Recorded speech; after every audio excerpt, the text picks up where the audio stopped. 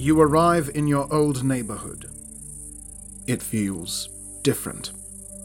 You can hear the cicadas chirping. That probably shouldn't be your primary focus, though.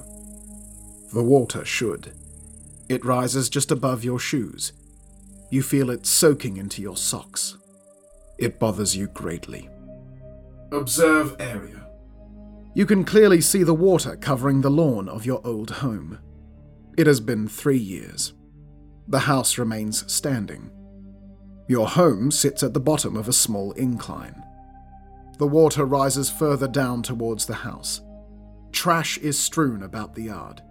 Old soda cans and empty water bottles that you forgot to throw away. At the top of the incline sits a lone trash can. Observe trash can.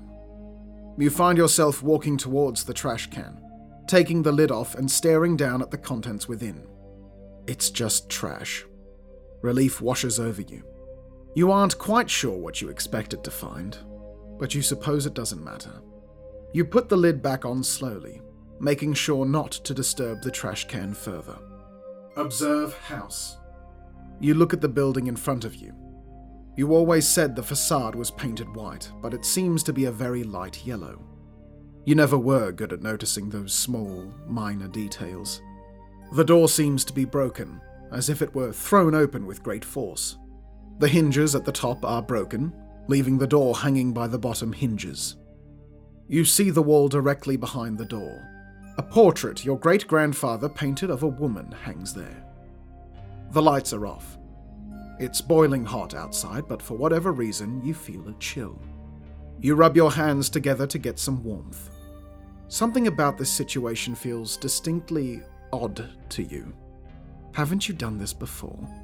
Enter house. You walk up the wooden porch steps and feel them creak under your weight. The water has rotted away part of the wood. You hold on tightly to the railing, stopping to smell the air.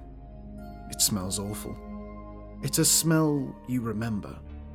The smell of rotting cicadas. You look down at the water and see hundreds of cicadas floating above the decaying wood. They must have drowned. You wait a moment, steel yourself, and gently step through the door. The stench has only gotten more powerful. It feels like a furnace inside. You can see the old painting in more detail now. You look around to see your paths forward. The right leads directly upstairs to where the bedrooms are. The left leads directly into the living room. Forward is nothing but the painting. Enter living room. As you turn to face the living room, feeling the water beneath your feet, you feel an impending sense of dread. You shouldn't turn, yet you do. You see your mother's corpse in the living room. It is floating in the water, face upwards. You think you should feel shock, but you don't feel anything. Her arms and legs are facing outwards like a starfish. You wish she had a face. There is a hole from her chin to her forehead. You hope she drowned. That seems unlikely. You can see blood in the water. Do cicadas bleed? Close eyes. I'm sorry. I'm afraid I don't understand what you mean by close eyes. Kneel. I'm sorry. I'm afraid I don't understand what you mean by kneel. Cry. I'm sorry. I'm afraid I don't understand what you mean by cry. The only thing you can do is stare at her corpse. She was alive when you last saw her 3 short years ago. Now she isn't. This single moment is one you've been coming back to for years and years. You look at her face and think that maybe this time will be different. Maybe you could do something to save her. The truth is that you can't. Restart. No. You'll come back to this moment again anyway. You need to look at her. Repeating the same shattered scene day in and day out has brought you here. It's quite sad. You blame yourself for what happened. The hole in her face confirms your guilt. It was your fault. She isn't the only one. She just happens to be the one in front of you. You feel a drop of water hit your neck. Look up. You look up and see a hole in the ceiling. It seems the rain is starting early. You might have to end the trip here. You don't want to, though. You don't want to accept the passing of time. Certainly an understandable sentiment, but one that reeks of childish sorrow. Crying when the lights go out and the cicadas begin to chirp so loudly you can't hear your heartbeat. Listening to the sounds of someone you'll never meet on your radio to put you to sleep. It's pathetic. A grown woman hiding in a closet full of memories to escape her problems. As if she's the only one in the world with them. As if her problems are real. They aren't.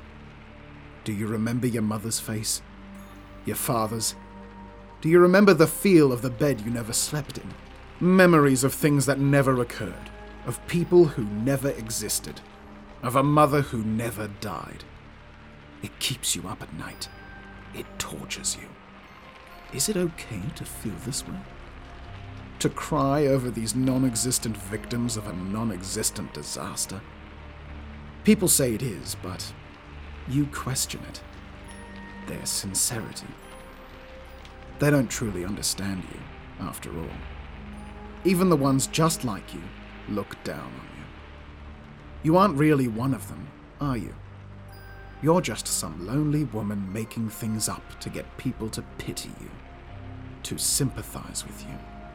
Pathetic. You suppose in the end it doesn't matter. You've always been alone. It begins to rain. Exit. The rain batters your skin, as though soft fists are hammering your body. It beats into your soul, your heart a drum. Every night is a hellish return to this day. Every time you close your eyes, you come back here and relive a nightmare. You want to go back to the world you knew, as painful as it was.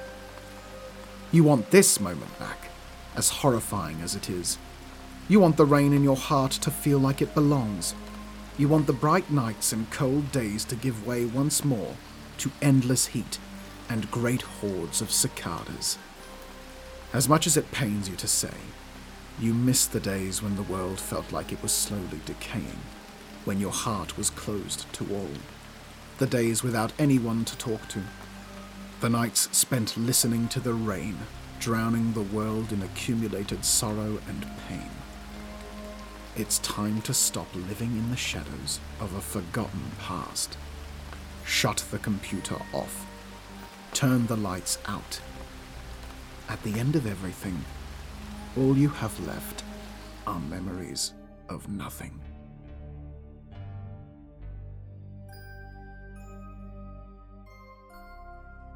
Thank you for listening. Site42 Studios and its staff are funded by viewers like you.